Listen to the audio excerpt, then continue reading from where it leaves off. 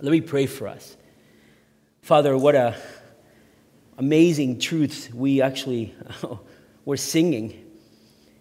Truths that are sometimes so easy to sing, but at times so hard to even internalize and truly know that you are actually holding us fast. I pray for this morning that we would be changed by your word, that your word would bring a change in our hearts, and that it would be your Spirit working in us. Thank you again for this opportunity of being together and hearing God's word together. Amen. I want you to turn with me to 1 Samuel chapter 4. 1 Samuel chapter 4. Not long ago, actually it was 2017, that I read an article that appeared in the Spanish newspaper, El Mundo, or The World, one of the most famous newspapers there. And actually it was in the front page of the newspaper. I don't read the printed edition, I read the online edition. And it talked about superstition. And I thought, that's weird. Why would it talk about superstition? And I started reading the newspaper, and it talked about how in Western Europe, you would not think of it, but it's a very superstitious area of the world. The three more superstitious countries are Italy, Germany, and Spain. Not countries you would think are superstitious. But the article detailed, and it was really interesting because it talked about how there were all these rituals that people would go through just to have good luck. I mean, they would talk about things that I've never heard of before. My favorite was that if you blow out all your candles, your birthday candles, then you'll have a great year. It gets, harder and harder as, you're older, right? When you're 1, it's awesome. When you're 60, it's probably harder. So that it was so funny because the article talked about things like crossing your fingers when you talk, or when you see someone who doesn't have a good appearance, or hanging a horseshoe upside down or right side up. I don't know which one is which. Or even carry what they call amulets or good luck charms to help them have good luck. And obviously, as a believer, you're here and you're listening to me and thinking, that's crazy. I would never do that. I would never carry a good luck charm. And I think most of us would laugh at that. I read that article and I thought that was hilarious. No one would do that. But last summer, I wanted to buy Melissa a bracelet, and I went into the store, and they sold, those fake stones. You know what I'm talking about? The ones that are supposed to bring good luck. I didn't know. And we went in there with my youngest son, and it was funny because the bracelet was beautiful, and I was trying to look at it, and my son, my 3-year-old at the time, was touching everything. So the lady said, "Look, here's a stone for him. It'll help him calm down." So Kian, our youngest, doesn't understand Spanish. He's the only one, and he looked at the stone and put it in his mouth thinking it was candy. And the lady said, "Oh no, it's not supposed to work that fast. Just put it in his pocket." I realized I was at one of those good luck places, and I fled, obviously. All this to say we live in a world filled with superstition. So this morning, I want us to look at 1 Samuel chapter 4, and it's probably a story that you're very familiar with. If you went to Sunday school, how many of you went to Sunday school? Really? Just a few of you?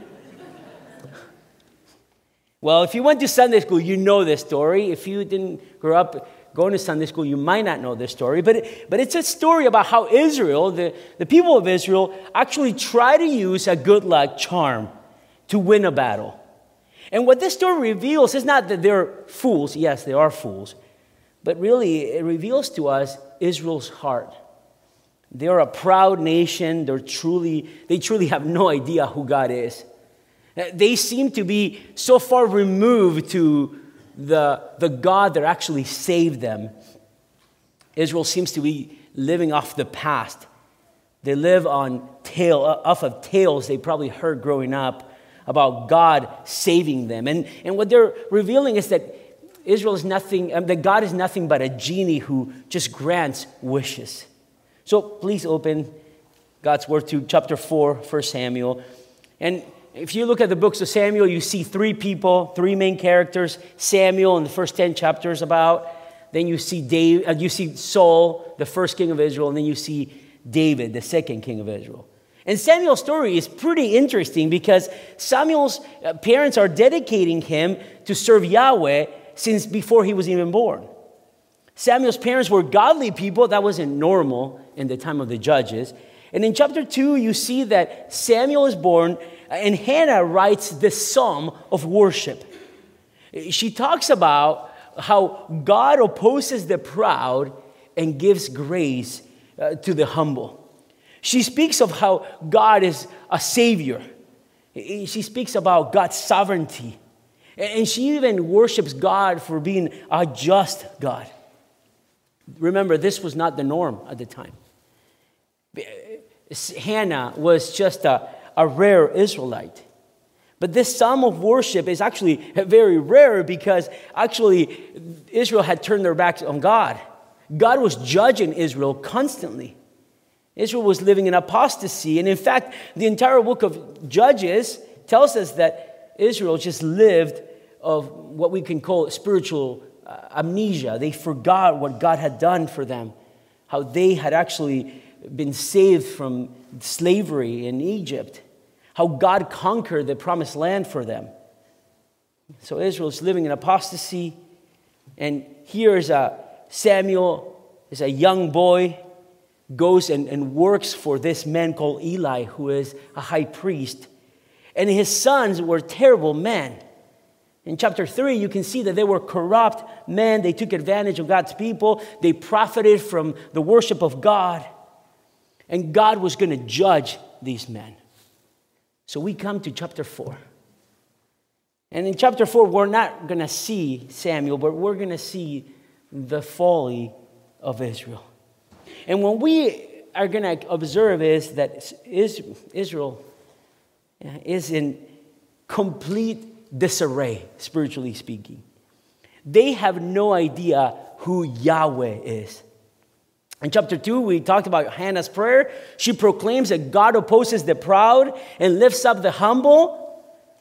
She also speaks of God's justice. And it's like that prayer is so fitting to what we're going to see this morning, how God opposes the proud and gives grace to the humble. So this morning, we're going to see this. We're going to see how God is going to oppose Israel because they are proud. We're going to witness Israel's apathy. So let's go to chapter 4, where in verses 1 through 4, we see Israel's pride. Israel's pride. Look at verse 1. Thus, the word of Samuel came to all of Israel. Now Israel went out to meet the Philistines in battle and camped beside Ebenezer, while the Philistines camped in Aphek. So here we see that Israel goes out to battle with the Philistines. And if you know anything about biblical history, you know that this is not the first time the Philistines appear in the biblical account. Remember, they were a thorn in Israel's side. There was always some kind of issue with them, right? We don't know exactly why Israel is marching against their enemies, but what we do know is that Israel here sets up a camp, a base of operations in a city called Ebenezer, and also the Philistines were setting up their operations in one of their most important cities called Aphek. Now, why? We don't know what's going on here. I don't know if Israel's trying to attack or defend, but we do know that they're marching in battle. Verse 2, the Philistines drew up in battle array to meet Israel. When the battle spread, Israel was defeated before the Philistines, who killed about 4,000 men on the battlefield. Now, it seems like the first battle goes to the Philistine. And it seems like it's by the Hebrew here, it seems like it's a very quick battle. 4,000 men are killed. Now, this was to be expected. And why do I say this? Because historians tell us that the Philistines were technologically superior. They had weapons made out of iron, and they were more advanced in every way possible. So, of course, they easily beat Israel. Verse 3, when the people came into the camp, the elders of Israel said, "Why has the Lord defeated us today before the Philistines? Let us take for ourselves from Shiloh the ark of the covenant of the Lord, that it may come among us and deliver us from the power of our enemies." This verse is very interesting, to say the least, because it shows us that Israel's leaders were actually in denial about their own spiritual reality. Let me explain. When Israel's army returns from battle, having lost 4,000 soldiers, the elders of Israel, the leadership of Israel, asks a very good question. I would say a theologically astute question. Why has Yahweh defeated us today before the Philistines? See, this is a question that tells us that God is sovereign over everything. The elders knew that Israel had been defeated not because the Philistines were better, but because Yahweh was who defeated them. But the question is why? Why would Israel lose? Why? Well, the answer to that, you can find it in God's word.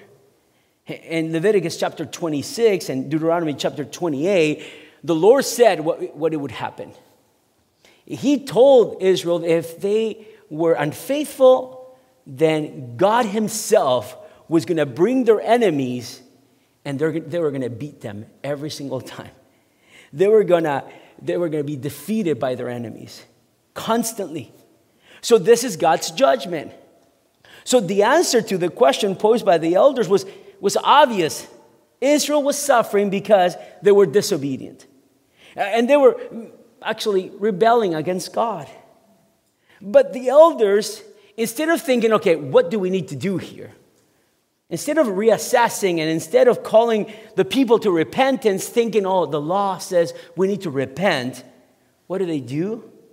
Verse 3, let us take to ourselves from Shiloh the ark of the covenant of the Lord, that it may come among us and deliver us from the power of our enemies.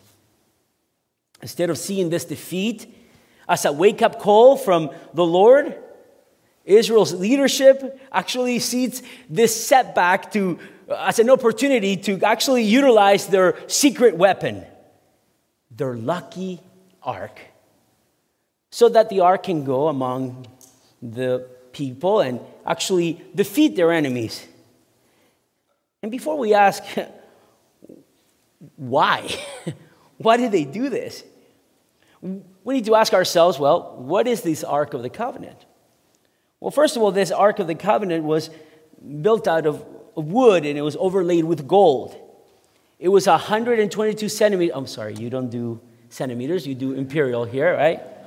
So it was 3 feet and 3/4 by 2 1/4. So it was this box. And this box meant something for Israel. It wasn't just a box. It actually was very important because it sat in the tabernacle. It pointed to God's presence. It pointed to God's leadership over its people. It pointed to God's voice and his forgiveness because it had the mercy seat where, remember, the high priest would sprinkle the blood and once a year in the Day of Atonement. So when the people marched, the ark went ahead of them. Remember, that's what you read in the Pentateuch. Do you remember what happened when Israel they were in the wilderness? And what happened when they crossed the Jordan? And what happened when Jericho's walls fell? The ark was there. So, of course, the elders, remembering these stories that were told when they were little, and they went to Saturday school, I guess they went, right? They were like, okay, we got to get this contraption to work. It has worked before. It has to work. Although the worship of God was corrupted, remember Eli's son, we talked about them, they were horrible people. Although Israel's back was turned to them, was turned to God, by taking out the ark, everything was going to change. We are going to reverse Israel's fortune. This is going to be great. So what happened? Verse 4. So the people sent to Shiloh, and from there they carried the ark of the covenant of the Lord of hosts, who sits above the cherubim. And the two sons of Eli, Hophni and Phinehas, were there with the ark of the covenant of God. So Eli and his sons are the custodials over this ark, and they see these soldiers, and we don't see any kind of like, hey, wait a second, you need to worship God first. This is not just some contraption that you can use. No. They were like, okay, take it out. No one's using it. So they lend themselves to this religious sham. This is really actually being presumptuous, right? This is arrogance. Instead of repenting, Israel, instead of seeing this defeat as something that came from God like they did, no, they are pulling their rabbit's foot. They're pulling their lucky charm.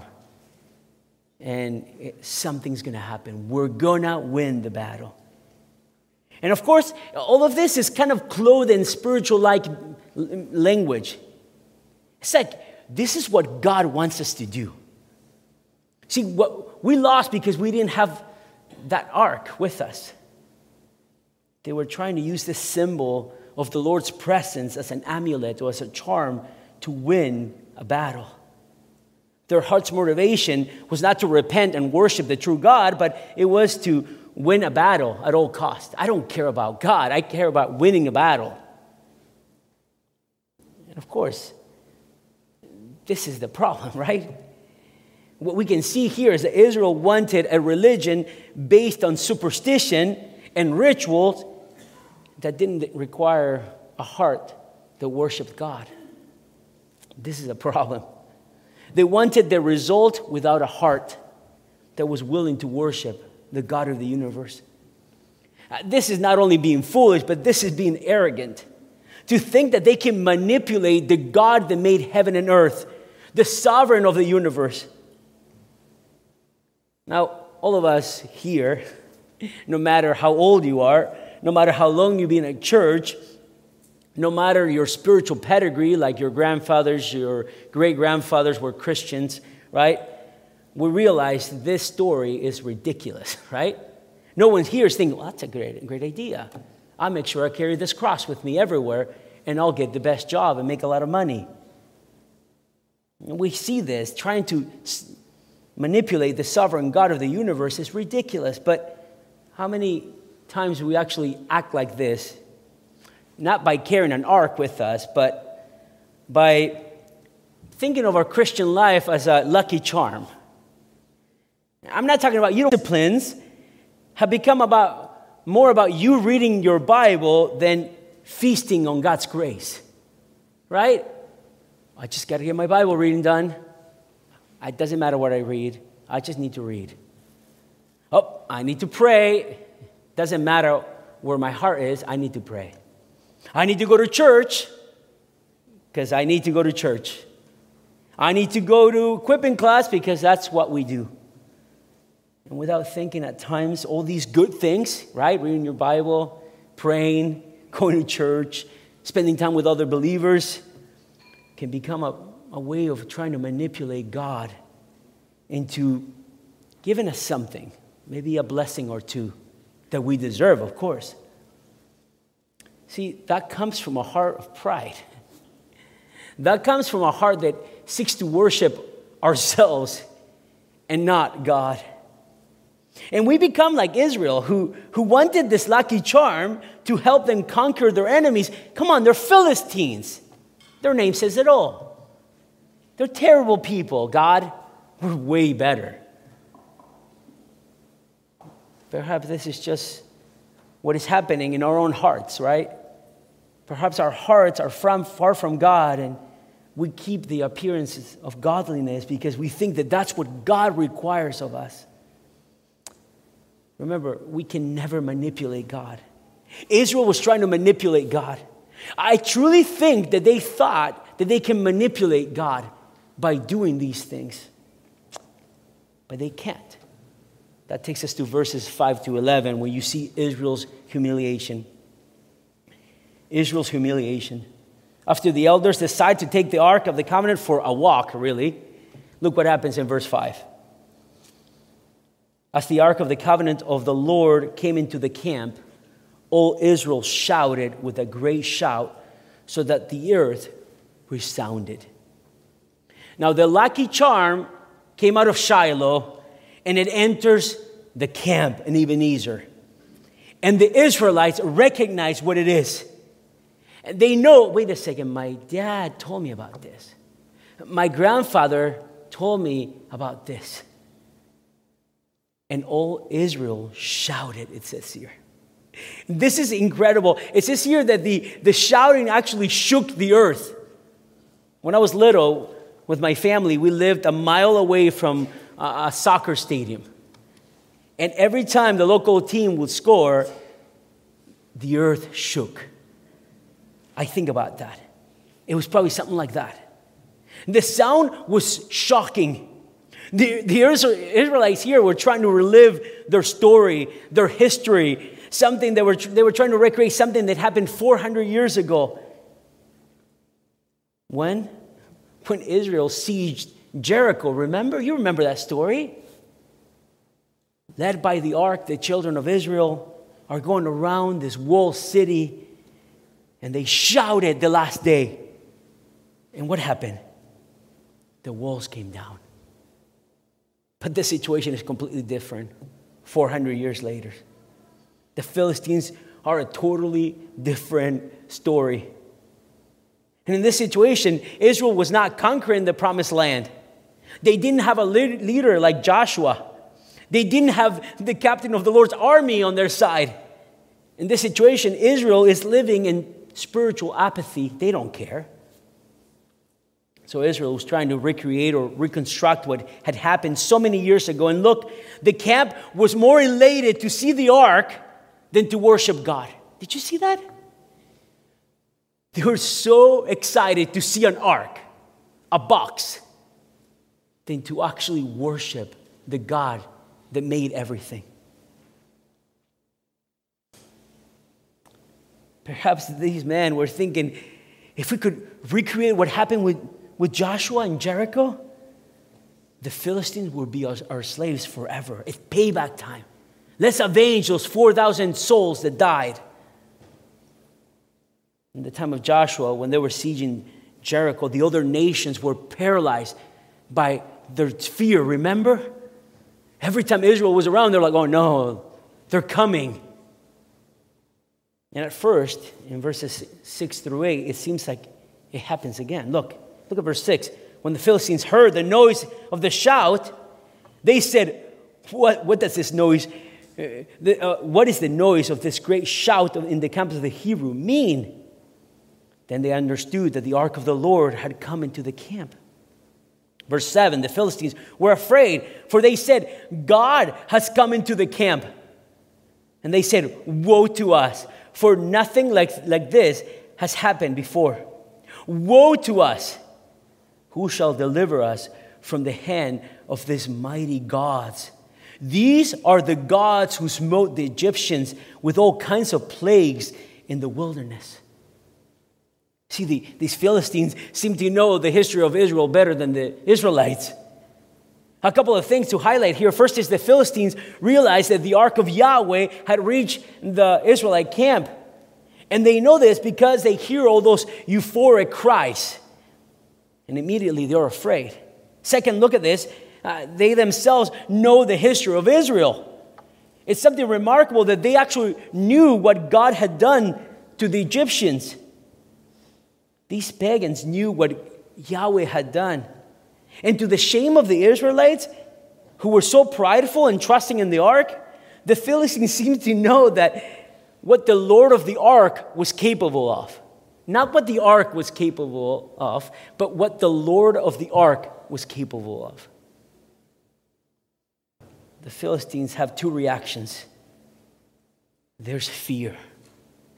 But then, in verse 9, out of the blue, there's commitment. Look at verse 9. Take courage and be men, O Philistines, or you will become slaves to the Hebrews, as they have been slaves to you Therefore, be men and fight. Remember that when Israel was conquering the promised land, the ark and Yahweh instilled so much fear that the enemies were paralyzed. But this time it's not going to be so. And something interesting is that the Philistines are not crying out to Dagon, their god, or any of the deities from their pantheon of gods, but they appeal to their determination, their own manhood and their own strength. And what happened? Look at verse 10. So the Philistines fought, and Israel was defeated, and every man fled to his own tent. And the slaughter was very great, for there fell of Israel 30,000 foot soldiers. The Philistines were so invigorated, so inspired, that they fought in such a way that Israel was defeated.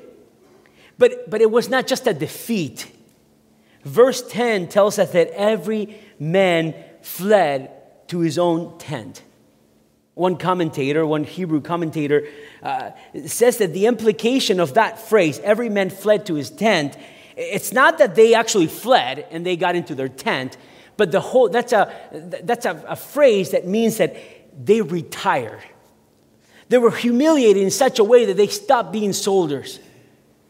These men stopped fighting. They had been embarrassed. But this is not all. The slaughter was very great. The idea here is this was a massacre. This is what the author of 1 Samuel is trying to express. There was no contest at all here. And it says, for there fell of Israel 30,000 foot soldiers. 30,000. Israel had the four-leaf clover, right? The rabbit's foot. It had their favorite amulet. And what happened? 30,000 men were massacred. Many commentators agree with this, and they say that Shiloh after this was totally destroyed. It was during this time, probably a couple days later, that they were completely destroyed. There are several reasons for this, but perhaps it's because the most reasons are in the books of Samuel, you'll never hear of the city Shiloh again. But also in Psalm 78:60, we don't have time to go there, but it tells the story of what happened, and it talks about how Shiloh had been destroyed. So this is terrible. Not only there's a total retreat, not only 30,000 men die, but the whole city is destroyed a couple of days later. But the worst is yet to come. Verse 11, and the ark of God was taken, and the two sons of Eli, Hophni and Phinehas, died. As if this was just a comment, an add-on. Oh, by the way, the logical conclusion of this is that the ark was taken. It was captured. Oh, and Eli's son died, by the way. Although Eli knew this because he had revealed this to Eli twice by a prophet and by young Samuel that their sons were going to be judged. Sadly, this section is marked by Israel being humbled by God. Israel, who thought that God was on their side because they carried this box around, God humbled them. Why? Well, Hannah told us that, right? God resists the proud, but gives grace to the humble. So God uses the Philistines to really judge Israel. Once again, this is the danger of presuming upon God, the danger of using God as a good luck charm, the danger of pride. Once again, we as believers now have to be careful. God is not a good luck charm. God is not something that brings us good luck. He's not an add-on to our lives. He is the sovereign of the universe. He's not our insurance just in case something happens to us. A couple of prayers and we're fine. No, He's the Holy One. God is not something that we use to make our lives better. He is our life. Hannah in her psalm in 1 Samuel 2 says, "There's no one holy like the Lord. Truly no one is like him." That's what she says. But Israel forgot about this. They saw his works and they forgot. How sad. Finally, in verses 12 to 22, we see the consequences, Israel's consequences.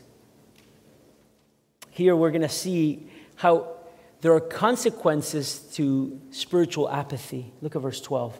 "Now a man of Benjamin ran from the battle line and came to Shiloh the same day with his clothes torn and dust on his head." After the battle, we're back in Shiloh. Of course, this is before it was destroyed. Most likely, it was destroyed a couple of days after this story happened. And here you see a man from the tribe of Benjamin coming and running, and now, and look how he's dressed. He's dressed with clothing that is torn, and he has dust on his head. This is a clear indication that this man is in mourning. This man is in terrible grief. And at the same time, in his grief, he comes as a messenger to Shiloh. Verse 13, "When he came, behold, Eli was sitting on his seat by the road, eagerly watching, because his heart was trembling for the ark of the God. So the men came to tell it in the city, and all the city cried out." Eli knew that his sons were going to die, right? He knew this. He had heard it twice. But look, he's anxious. His heart trembled. And not because of his kids, but because of the ark of God. Look at the second part of verse 13. "So the men came to tell it in the city, and all the city cried out." The man arrives, he shares this horrible news with the city, and notice that the city cries out. As if everyone in the city was waiting for a good outcome. Come on, we have the amulet. We have the lucky charm. What do you mean it didn't work? And the bad news is not only that we lost the battle, not only did we lose 30,000 men, but we lost the ark. Which, in their spiritually warped mind, it meant we lost God. We lost the presence of God. Verse 14. "When Eli heard the noise of the outcry, he said, 'What does this noise of this commotion mean?' Then the men came hurriedly and told Eli." Eli was a high priest. He was also the judge. He was the man there, you can say. And although he was very old, he hears the screams. He begins to wonder, what happened? Verse 15. "Now Eli was 98 years old, and his eyes were set so that he could not see." Verse 16. "The man said to Eli, 'I am the one who came from the battle line. Indeed, I escaped from the battle line today.' So Eli said, 'How did things go, my son?' Eli is old. He's 98 years old. He's blind naturally. Eli learns that this man is dressed in mourning and coming from a battlefield. He worries. He thinks, oh no, what happened? I fear that there's probably some bad news coming. So the messenger proceeds and gives him bad news. Verse 17. Then the one who brought the news replied, 'Israel has fled before the Philistines. There has also been a great slaughter among the people, and your two sons, Hophni and Phinehas, are dead, and the ark of God has been taken.'"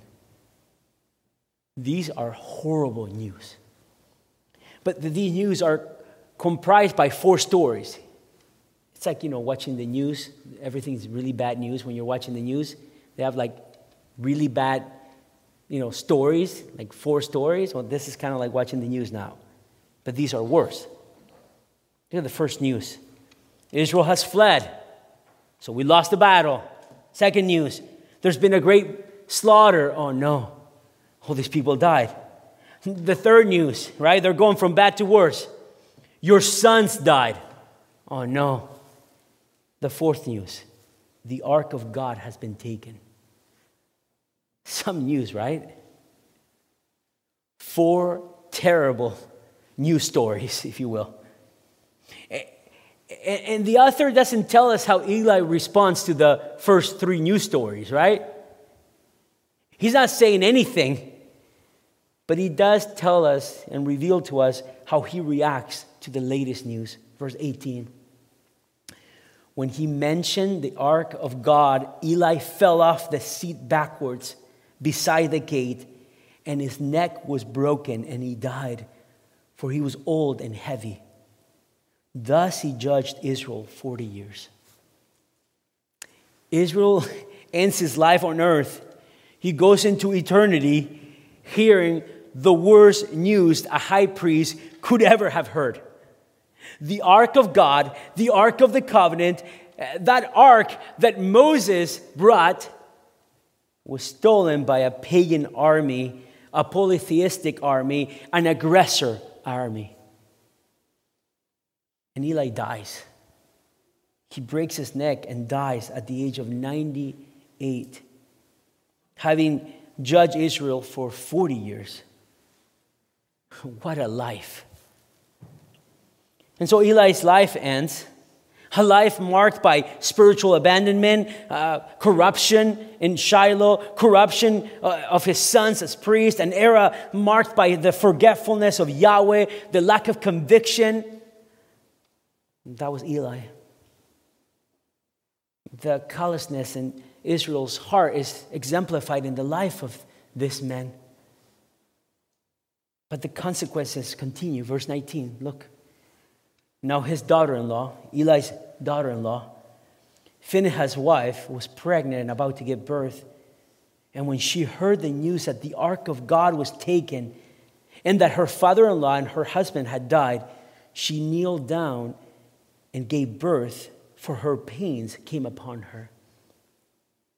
Eli was not the only one who had been affected by this bad news.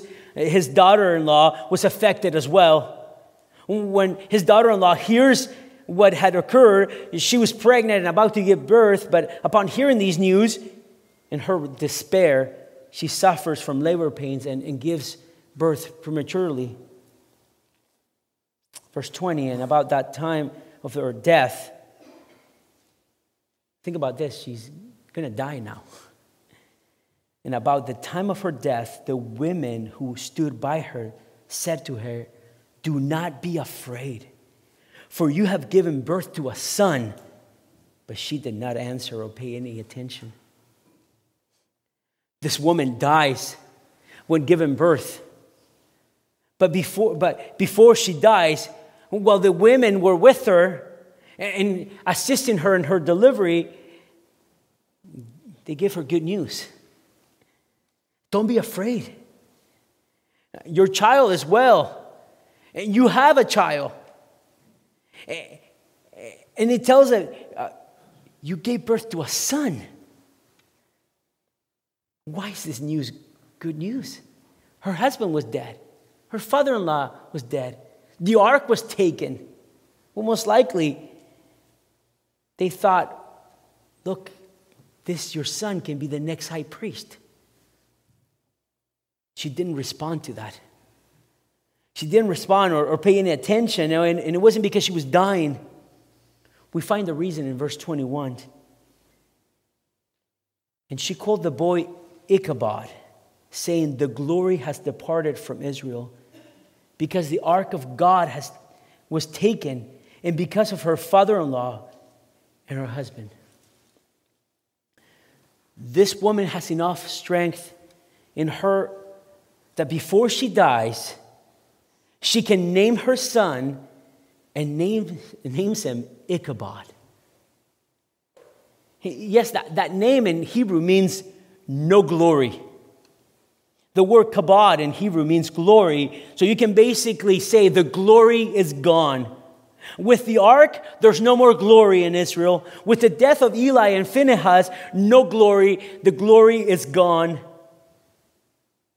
And look at her last words, verse 22. She said, "The glory has departed from Israel, for the ark of God was taken." The ark was taken. It was stolen. Obviously, God is gone. What a sad way to look at God's presence, isn't it? It is as if God lived in that box. God lives there. He's confined to the little box. But that is evidence of what was going on in Israel. Right? The apathy of Israel. If Eli was apathetic to God, and so were his sons, how much more regular people in Israel? And that apathy is also evidence in that there's no type of testimony in the Word of God that this judgment, right, that the fact that the ark was taken brought any repentance whatsoever in Israel. You know what I think Israel thought? This is just bad luck. You know, the ark didn't work. We should have used something else. How sad, isn't it? In their apathy to the Lord, Israel continues in their moral decline. But in the midst of such a difficult situation, if you were to read the following chapters, you would see how God continues to be faithful to Israel. Even though Israel is completely gone, spiritually speaking, God is still on the throne. God is still sovereign and continues to work and do His will. Even though the ark was stolen and God was gone, if you will. God is going to do His will. It shouldn't surprise us that Israel had used the ark as an amulet. For them, God was nothing more than a lucky charm. Something you carry around just to get good luck. Imagine this. After everything, after all God had done for Israel, Israel had been chosen by God. God had preserved Abraham's line even when Abraham and Sarah couldn't have kids. God had preserved Abraham's line even when Isaac and Rebekah couldn't have kids. God had preserved the line in Israel even when they were slaves in Egypt. When they were in the wilderness, when they were given the promised land, God had taken care of them. And every time they cried out in the time of the judges, God saved them. And they went back and back to worshiping other idols. But to Israel, really? This God, Yahweh, is just a lucky charm. He's not the God of the promise. He's not the God of Abraham, Isaac, and Jacob. He's not the God of Moses. He's not the God of Joshua. He's not the God of the covenant. God is just a rabbit's foot, a talisman to win battles and to do well. My friends, in this story, there's a warning, and the warning is there for us as well. In this story, we see that we need to be careful with God. God is not our lucky charm. He's not a genie that is going to give you whatever you want. He's not an addition. He is the Lord. He is the sovereign God of the universe. He's holy. And as Hannah said, there's no one like Him. One commentator of the Old Testament puts it this way, speaking of what Israel had done by bringing up the ark. He said this: here was a pressure tactic, a way of, if you will pardon the expression, twisting God's arm. That is not faith, but superstition. It is what I call rabbit's foot theology. When we, whether Israelites or Christians, operate this way, our concern is not to seek God, but to control Him. Not to submit to God, but to use Him. So we prefer religious magic to spiritual holiness. We're interested in success, not repentance. Sometimes, sadly, we are just like Israel. How many times we actually act like this? We act like we can earn God's favor. I'm going to serve Him so that He'll answer my prayers.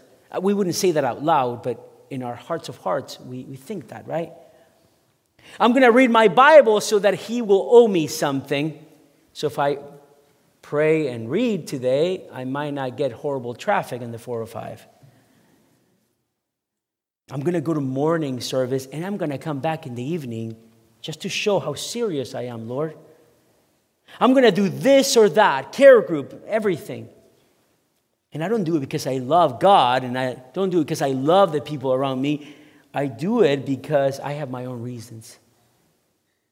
See, while I was preparing this sermon, I actually had to ask myself these questions. And immediately came to mind when Jesus was confronting the Pharisees. Remember when he quotes Isaiah and he says, these people, they honor me with what? Their lips, right? Oh yeah, they know everything. But their hearts are far from me. And I had to ask myself, honestly, some uncomfortable questions like, where is my heart when I serve the Lord? Like, what do I do? Why do I do what I do? So I ask you this morning, since I asked myself these questions, where's your heart this morning? Why do you do what you do? Are you being sensitive to God's word and his leading? Is your heart humble before the Lord? Do you fear God? Or are you presumptuous, arrogant? If you are anything like me, sometimes we view our service, we wouldn't say it loud, we wouldn't vocalize, but sometimes we view our service, our spiritual disciplines, as a way to earn God's favor, right? We tend to think, well, we're doing well spiritually, then God loves me more, obviously, because I'm doing well. But that's not the way. You know that. There's a way to counteract that kind of thinking. And the answer is to rely on Christ. It's to renew your mind, to humble yourself before the Lord and be honest with him. And do you remember God's love for Israel? In Deuteronomy 6, we see God's choosing Israel. It wasn't because they were a great and mighty nation. He chose them because he loved them. He chose them before they were a nation. They were just an elderly couple without kids, Abraham and Sarah. And yet he loved them. So you know what Israel's problem was? It wasn't that they were just idolaters and they were carrying an ark around. Yes, that's a problem, but it wasn't the main problem. Their problem was unbelief. They truly didn't have faith in the love of God. And they really, truly didn't believe God loved them. And I think that is our problem as well. We tend to do the same thing. Every time we sin, it's a direct result of our lack of faith, our lack of belief that God loves us. So when we find ourselves in trouble or we find ourselves in sin, what happens? Well, we forget that God loves us. We forget that he is for us and not against us. And immediately we are trying to search for ways to get back into God's good graces. And we forget that he loves us, that he demonstrated his own love for us, that while we were yet sinners, Christ died for us. And that is the proof that he loves us. So next time you're trying to do religion, believe. Believe that God loves you. Believe that God loves you and come to him. Come to Christ and humble yourself before him. Come to him and recognize that the God of the Bible is the only Savior. And you might say to me, I'm a believer already. Good, I'm glad, but come to him and recognize he's the only Savior. As someone once said, a book I read a long time ago, said, what you see him as a genie that will give you whatever you want? Do you see him as a rabbit's foot, lucky charm? Or do you see him as the God of the universe, as the one that deserves all the glory, all your worship, all your service, because what you think about him will determine how you relate to him. Let's pray. You are glorious, Father. You are. We want to give you all the glory. We want to give you all the glory with our being, with our lives. Father, forgive us for at times thinking that we can muster up some kind of way to getting closer to you by our works. Father, thank you for Christ. He did it all. And we can rely and rest in him. Amen.